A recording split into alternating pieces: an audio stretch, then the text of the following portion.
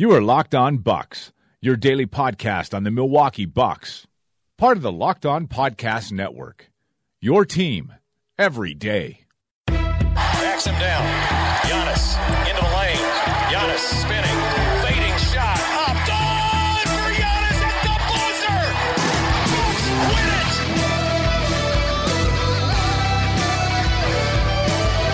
We may be young, but we believe on the future. Bucks win it.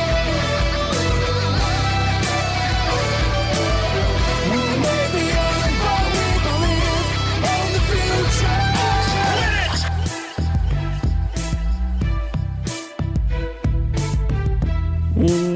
Welcome to Locked On Bucks. I'm Eric May, Milwaukee Bucks reporter at The Athletic, Wisconsin. And not joining me as always is my good friend and the founder of BrewHoop.com, Frank Madden. And bringing you today's episode is Himalaya. Reminder, you can get Locked On Bucks on the brand new podcasting app Himalaya, as well as Google Podcasts, Apple Podcasts, and Spotify. And when you get in your car, tell your smart device to play podcast Locked On Bucks. No Frank tonight because of some Thrones watching, DNP Throne watching. I think that would be it, but that's okay. I'm gonna take it for tonight. Frank has been doing some heavy lifting without me after games because I've been doing writing over at The Athletic, so I can handle a podcast by myself tonight, and I think it's going to be pretty interesting going into Game 4. Bucks win Game 3, 123-116, behind, I think largely a 40-31 third quarter where they just kind of take over. And I think looking at that game, to me, obviously what stood out was, as I previewed this game, I mentioned it was in the final part of the pod I had dropped the other day, previewing Game 3, that I wondered if there was a moment where Giannis Antetokounmpo was just going to decide that, he could put his shoulder into Al Horford, he could power through Al Horford, and he could get to the rack. And I think we saw that in Game 3. I think if you watched the way that he played, if you watched the way that he attacked, I thought it was incredibly confident. And I thought it was really the Giannis game. And I think you could see it from the very start of the game. I thought his first drive against Horford was incredibly strong with his offhand. He was kind of trying to shield Horford away with the armbar that Horford likes to use when he drives. Or I guess, as Giannis was explaining it to me, it's an armbar, but it's also a right hand if Giannis is driving right, a right hand, which is the inside hand kind of on his hip, and if he's driving to his left, then obviously it's Horford running side by side with him with the left hand on his hip, trying to push him out a little bit and make the drive tougher. And he just kind of drove through that on the very first basket he gets of the game. And then, a few minutes later, I was wondering if we were going to get this Giannis at any point in this series, or, if Horford was just too quick and strong. I didn't think that would be the case, but you had to kind of wonder if it was. And that second drive Giannis has, I cut it at The Athletic, and I think I put it on Twitter as well, but you could kind of see the difference there where Giannis just put his shoulder into Horford and dealt with the results. And what the results were was Horford going from, I believe it was about where the circle was, if I remember correctly. I don't have it in front of me at the moment, but it was about from where the circle was, and then Horford was out of bounds standing next to the referee at the end of it. And again, that was with a few, extra, steps backwards. but it speaks to the way in which Giannis can move Al Horford. And I think that to me is going to be the story of the rest of this series. Is the first 3 games, the officials really allowed Horford to be physical with Giannis, and in the first 2 games, Giannis kind of felt it out, tried to figure out, is this how they're going to let us play? Is this how it's going to be? And then in game 3, knew that this was what it was going to be, and just decided that, okay, if we're going to get to be physical, I'm going to take full advantage of said physicality, and I'm just going to try to take it to Al Horford. And I thought that's pretty much what we saw him do really throughout that game. And I just came away incredibly impressed with his composure, with his ability to attack, and then, just kind of how he can feel a game out. And he has 5 turnovers in that game. That's, I believe, the most he's had in the series thus far. 2 of those turnovers come on charges. Those were the first charges he's had of the series. And, I wrote at The Athletic that charges aren't a good thing. Like, you don't want charges, but at the same time, charges are in some ways emblematic of a very aggressive approach. And I think that's what we saw from Giannis in game 3. And, just talking with him a little bit, it was before the series, we had talked about charges. We had talked about, how often the Celtics were mentioning that in their interviews, how much they were mentioning it anytime they had a chance to talk with the media. And, he said something that I thought was really interesting, that was just like, well, if I'm going to get charges, like, the charges are going to be there. You're going to have charges. And he's like, I'll give up 2 charges to take something else. So you won your 2 charges, that's fine. You can have your 2 charges. I'm going to get 17, 18 points in the paint. I'm going to get to be aggressive if you take those charges. So you can have those 2 possessions. I'll take 17, 18 points in the paint. And, on Friday night, he gets 16 points in the paint, and then he gets 16 more points at the free throw line. So he gets 32 points on the night, only took 1 3, 8 of 13 from the field for his 16 points in the paint, 16 of 22 from the line for his 16 points at the free throw line, 32 points overall. And then I thought what was just so impressive was his passing. That he could be as aggressive as he was, attack as much as he did, and still make the right passes. And, there was an interesting exchange with Brad Stevens after the game where he said, the thing that kind of sticks it in my mind from the game is Giannis at the top of the key, whipping a ball to the corner, and he's able to get it through where we should have defenders. We should have been tight enough where that it was impossible. And when he said that, I was thinking of the same play, right? Like, in my head, I was like, oh, I know exactly which play he's talking about. And when I looked it up after, the play I thought he was talking about was the play that caps a 12-0 run, and I was sure of it. I was 100% convinced, like, that was the play he was talking about. And what happens on that play is Giannis is coming down in transition. The Celtics are a little bit looser than they normally are in transition, but still find a way to show the wall. And Giannis does his, when he's getting ready to make a move right around the 3-point line, he'll slow the steps down, and then he'll explode one more time, whether that's a left-right for a Euro step, a right-left, whatever it may be. He's going to slow the feet, make one final move, blow by whatever defender he's trying to get to and get to the rack. And he does it, and when he does it, all of a sudden George Hill opens up in the right-hand corner. He tosses it over there. George Hill hits a 3, 12-0 run.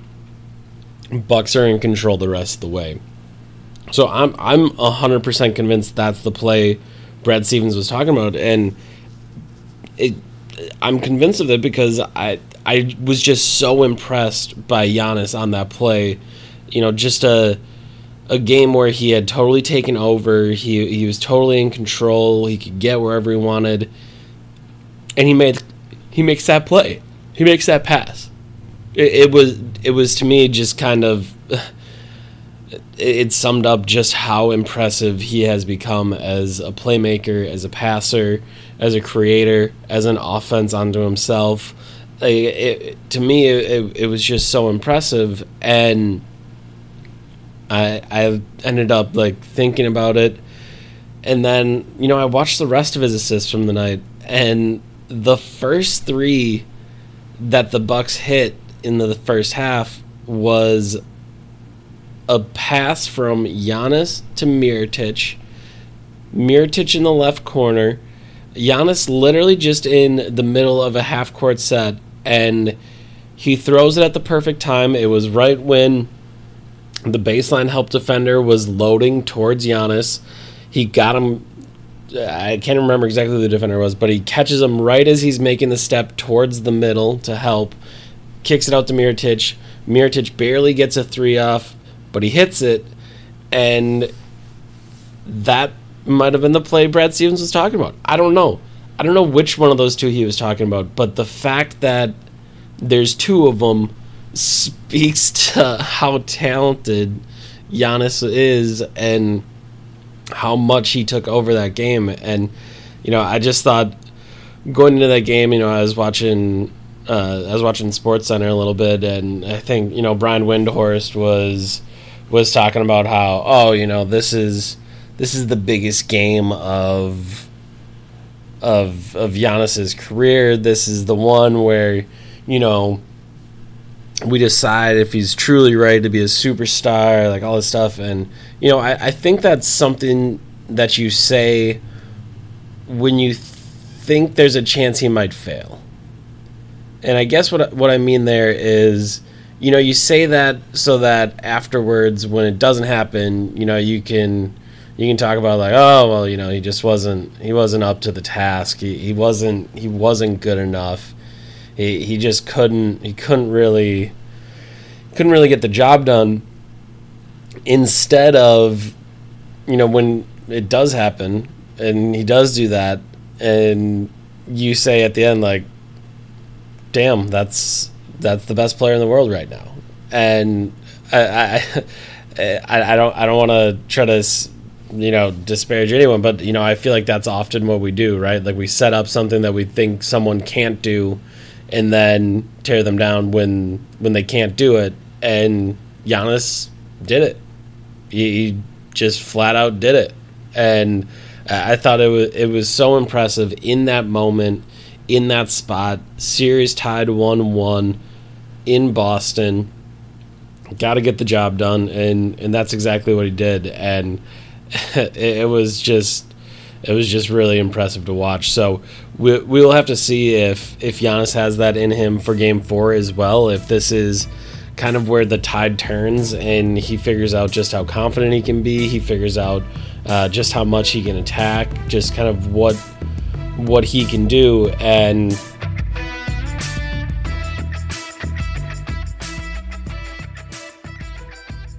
outside of Giannis, there was also some other interesting things, and I guess the first thing I will say is, if one of the plays that I'm talking about with Giannis includes Mirotic, I think you kind of have to talk about how big Mirotic has been in that starting lineup, where Sterling Brown does not play. I know he's dealing with some injuries, and Bud said, it was more about just how well Mirotic was playing than anything else. And I thought you saw the difference between what it's like when Mirotic is on the floor and what it's like when Sterling Brown is on the floor, because Mirotic spaces to 30 plus feet.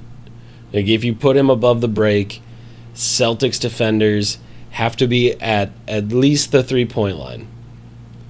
And if that's the case, and Giannis can get to the 3-point line, when he makes his step through, there's not a defender waiting below the level of the ball for him like there was when Sterling Brown was out there. With Mirotic, you got to be all the way out there, and that means there's more space for Giannis. And if you put him and Lopez on the floor at the same time, both of them above the break, you really put yourself in a tough spot, because you have those two up there, then you have Middleton in the corner, and if Giannis drives to that side, the only person you can help off of is Eric Bledsoe, and sure, you can do so, but if you put Eric Bledsoe in the other corner, the help defender is a small at the rim, and that really makes it difficult on a defense. So I know after game 2, I told a story on Twitter about how Velasquez and I kind of joked with Mirotic about his hands to the sky, head up, thanking God for finally making a shot. He was 1 for 5 in that game 2, and it was the last one he hit. It was in the fourth quarter. They were up by a bunch, but he was still thankful for it to go in, and we gave him a hard time about it, but he took it in stride. And then it was funny, after game 3, we walk into the locker room, and Mirotic immediately searches both of us out and goes, and again, like, we had just walked in. Most of the time, guys try to ignore the media as much as possible and go about getting ready and leaving, and Mirotic goes out of his way to find both of us and just goes, "I hit shots tonight, guys." And yeah, we kind of laughed and said, yeah, you can't deny that. 3 of 7 for him, and I just think that adjustment has been really big for the Bucks, having Mirotic in there instead of Sterling Brown. I think you can just see how important that spacing is and how big it is. I think one of the other things to talk about from an adjustment standpoint is the Bucks adding just even a little bit more switching to what they're doing. When you talk to them, they'll say the idea of switching 1 through 4 isn't that big of an adjustment. Like, that's pretty simple for them. I would argue, and I have argued, that it is a pretty big adjustment, going from not switching anything to switching everything 1 through 4 on ball screens and stuff like that. I think it is pretty significant, but they'll say that's a smaller adjustment. And then, I thought in Game 5 you got to see Brook Lopez on Kyrie Irving a couple times, and just like Irving said after Game 2, where he had mentioned, I'm not gonna settle as much for jumpers when I get those switches. I got to do a better job. I got to blow by guys. I got to do just better. He said the same thing, when Brook Lopez on me. After Game 3, he said, I got to be better. If I see him, I got to blow by, like, all this stuff. And, I think I've thought this is kind of funny the whole time, but, before the series, I tweeted out a couple possessions of Brook Lopez switching. And I did so and said, like, hey, I understand that this is not Kyrie Irving.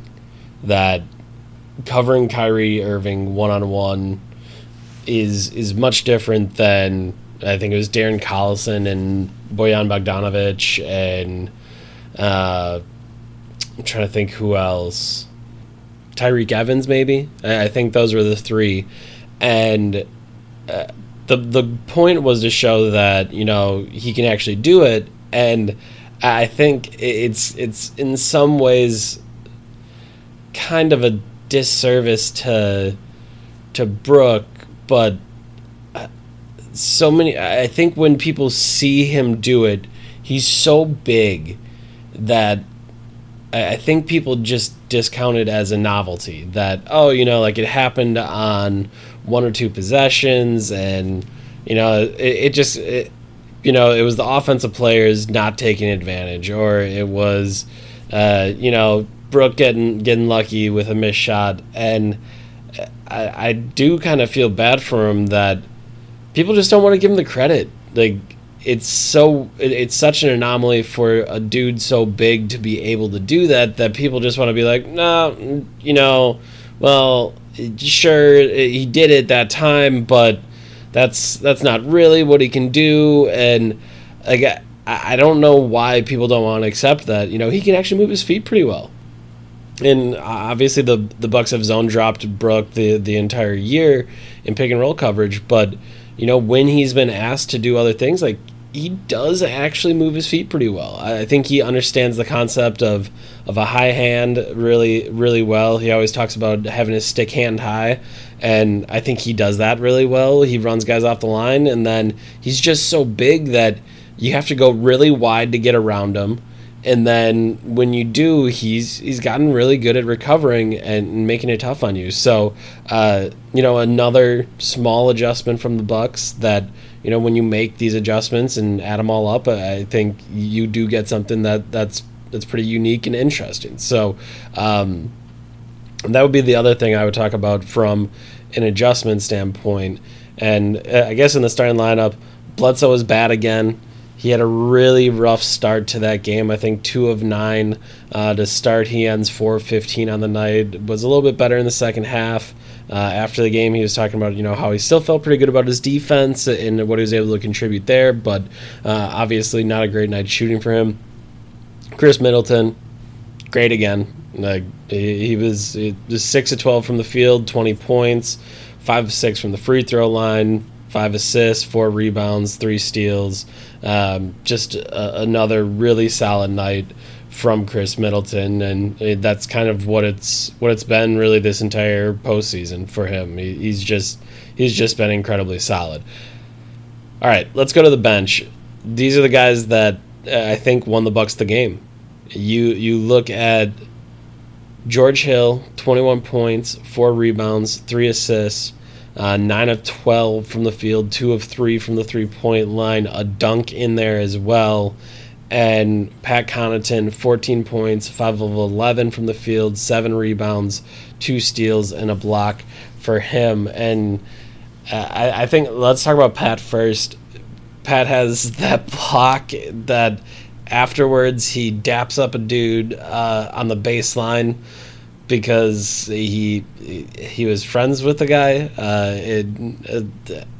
That was just a wild scene to me. That after volleyball spiking a ball out of bounds in an away arena, there's Pat Connaughton giving some dude a high five on the sidelines. Like that. Obviously, everyone knows that Connaughton is from Boston, but it was just kind of funny to watch all of that unfold and. And just kind of see that. So that was pretty good. That was pretty funny.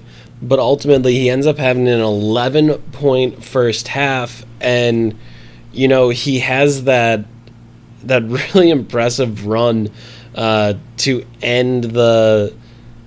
not all the way end the first quarter, but to kind of help close things up at the end of the first quarter, or I guess with a few minutes left in the first quarter, where he makes the 3, then he comes down, he makes another 3, then he has that just monster offensive rebound where the picture of it makes it look like he was gonna 2-hand put it back with a dunk, but instead he soars up, grabs this offensive rebound, lands, lays it up.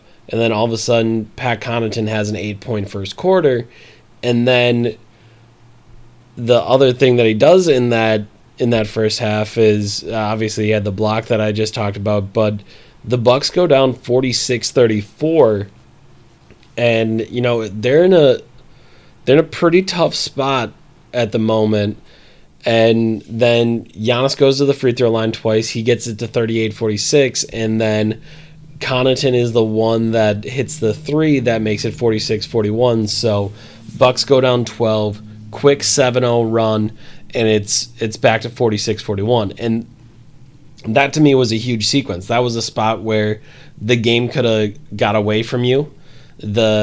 Obviously basketball is a game of runs, and you probably find your way back in, but just the fact that Pat was a part of the reason why they found their way back in and found their way back in quickly.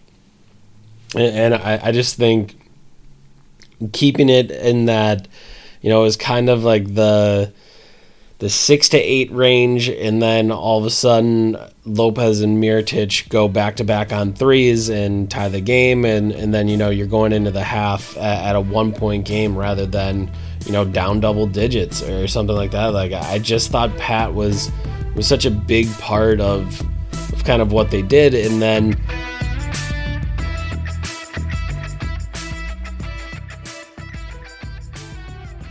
the other guy on the bench that we were talking about is George Hill, and Hill just has this huge game where aggressive George Hill was out. He was ready, and we've joked about it since he's been here, and the legend of aggressive George Hill and kind of what he's meant to some other teams in the past in being that, but he was just huge for the Bucks. Bledsoe doesn't have his best night, and yet Hill just steps in, 21 points, 4 rebounds, 3 assists, 9 of 12 shooting, 2 of 3 from 3, and he's a huge part of that third quarter run where the Bucks end up pulling away, and it was just kind of a great reminder of why the Bucks brought him in the first place, and what a move John Horst makes with that deal, because obviously I think at the time we were all impressed that the Bucks were able to get what they did for John Henson and Matthew Dellavedova and a first round pick, to be able to get rid of both of those contracts using just one first round pick. We kind of lauded just how good it was from a cap perspective, and I think at the time underrated just how much George Hill had left, how good he could be, because he's just been fantastic throughout the postseason and really since he got to Milwaukee. And a large part of it has just been the aggressiveness with which he's been able to play and the impact that he's been able to have. And you look at that run where they go from, I think it was 82-82 to 93-82, so an 11-0 run, and there's George Hill all over it. George Hill, before that run, he had made a layup that got it to 81-79. Then he hits a 3 that makes it 89-82. Then he gets to the line and makes 1 of 2 free throws to make it 90-82. And then he hits that 3, which I was talking about earlier, from Giannis in the corner. All of a sudden the Bucks are up 93-82, and they've got themselves in a nice little spot there. They went from 82-81. So that's where it was a 12-0 run to get it to 93-82 and take an 11-point lead from down 1. And George Hill was all over it. And then, even after that run is done, the Celtics call a timeout. Just after it, George Hill gets a dunk where he just kind of flies through the lane. And he's just been able to leverage and take advantage of some bad defense from the Celtics. And I think so often teams are going to worry about really everyone else on the floor. Like, he is not going to be their main concern, and he's just been able to make them pay for that. And we obviously talk about I just talked about Bledsoe and how the Celtics are going to be willing to help off him. He's not shooting the ball well, and he's not playing with a ton of confidence. And if you play off George Hill, he's going to knock down a 3. He's going to step into it confidently. And he's just been so big for this team. And then, that's just offensively. I'm not even talking about defensively. Because defensively, he took Kyrie Irving for large portions of that game. He really has made it tough on Kyrie Irving, and the Bucks can put together 48 minutes of really tough defense on Kyrie Irving, and obviously he's not going to play all 48, but he plays 42 on Friday night, and he had to work during all 42 of those minutes. Irving goes 8 of 22 from the field, 11 of 12 from the free throw line for 29 points, and obviously he has what I thought was a pretty good night. 29 points, 6 assists, 3 steals, couple rebounds, but ultimately not good enough, and he's just not able to get all the way loose, and the Bucks defense is a large part of that. And I think it puts us in an interesting spot here for game 4 on Monday, because both teams played well. Bucks shot 40% from 3. The Celtics shot 40% from 3. Irving didn't have, a supernova night like Giannis did, but he had a good night. Jason Tatum, good night. He has 20 points, 11 rebounds, 3 assists, 3 steals. The first time he really impacted things. Jaylen Brown, solid night for him as well. He has that insane dunk on Giannis, and then 18 points, 5 rebounds, 6 of 12 from the field. Marcus Morris, 6 of 8 from the field, 4 of 5 from the three-point line for 16 points for him. Al Horford, really another solid night, 17 points, 4 of 8 from the field, 8 rebounds, 5 assists. Like, you look up and down that roster, like the one guy that doesn't have a great night that might normally have a good night is Gordon Hayward. He's 2 of 8 from the field, but he still has 10 points, 7 rebounds, 5 assists. Like, the Celtics threw one heck of a punch, and the Bucks answered it.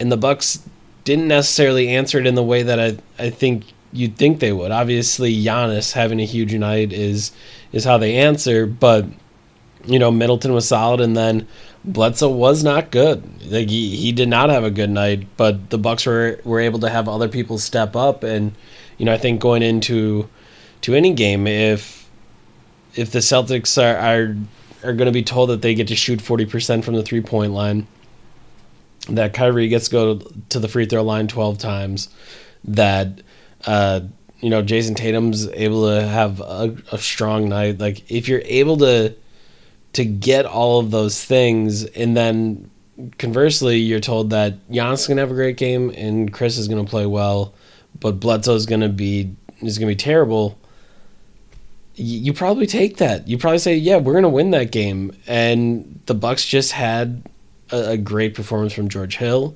had Pat Connaughton step up, and had just enough to go along with Giannis and how dominant he was, and the Bucks pull it out. And that's why I'm curious what happens in Game 4, because the Celtics are Marcus Smart is listed as questionable. Malcolm Brogdon is listed as out for Game 4, so the Celtics might actually have Smart return before Brogdon returns. But how much does Marcus Smart change things? I know he's going to give them a huge energy boost. He's going to give them, a lot defensively, and he's become a pretty good shooter this year, so he'll help out there as well. So, he can give them a boost, there's no doubt about it, but, you got to find some minutes for him. You got to figure out, I guess he'd come in for Terry Rozier and take Rozier's 14 minutes from Friday night's game. But, at the same time, the Bucks have kind of weathered storms throughout this series. So we'll see if they can handle a Marcus Smart storm. And, as I think through it, the one thing I'm curious about is we've seen how physical that a Antetokounmpo Horford matchup has been this entire series, that I wonder if there's a possibility that Giannis gets a couple early fouls and has to deal with foul trouble, doesn't get to be as aggressive, and the Bucks have to find a way through that and attempt to navigate that in Game 4. I am curious if we see one of those, because we haven't seen one of those games quite yet, and I wonder if Monday is the night that we actually end up seeing that. So we'll see. I'm not 100% sure how this one goes down, but it should be a good game 4. Bucks will try to escape Boston with 2, go home 3-1, and put themselves in the driver's seat. But we talked throughout this series about stealing home court and what you got to do on the road. The Bucks won one on the road after not winning a game in TD Garden for the entirety of the playoffs last year, going 0-4 at TD Garden. The Bucks stole one, and they stole the first one. The first time they got a chance at TD Garden, they grabbed it. And again, I don't know if there were any demons that were exercised or anything like that, but I do think it is significant that the Bucks were actually able to take care of business and get that done in Game 3. So we'll see what they have coming up here in Game 4. That is going to be it for us for today. A reminder, if you do want to get this show every day, subscribe to Locked On Bucks on the new Himalaya podcast app. In an ever-expanding podcast world, you need Himalaya with their personally curated playlists and new features every single day. Download Himalaya at your app store and subscribe to Locked On Bucks. Thanks for listening. Remember, you can subscribe to the show on the new Himalaya podcast app, as well as Apple Podcasts, Google Podcasts, and Spotify. And when you get in your car, tell your smart device to play podcast Locked On Bucks. So that's going to be it for us for today. Frank will take you home after the game. He will have that all ready to go for you. Schedules and travel make all of this difficult and interesting. So a big shout out to Frank for kind of trying to find all of the ways through this, and I'm more than happy to take the pod tonight while he watches some Game of Thrones. So shout out to all of you. Thanks for listening. We're always so happy that you guys do, and we'll see what happens after Game 4. I will talk to you on, Monday to Tuesday, so I will talk to you on Wednesday. So, for Frank Madden, I'm Eric Name. This has been Locked On Bucks. We'll talk to you later.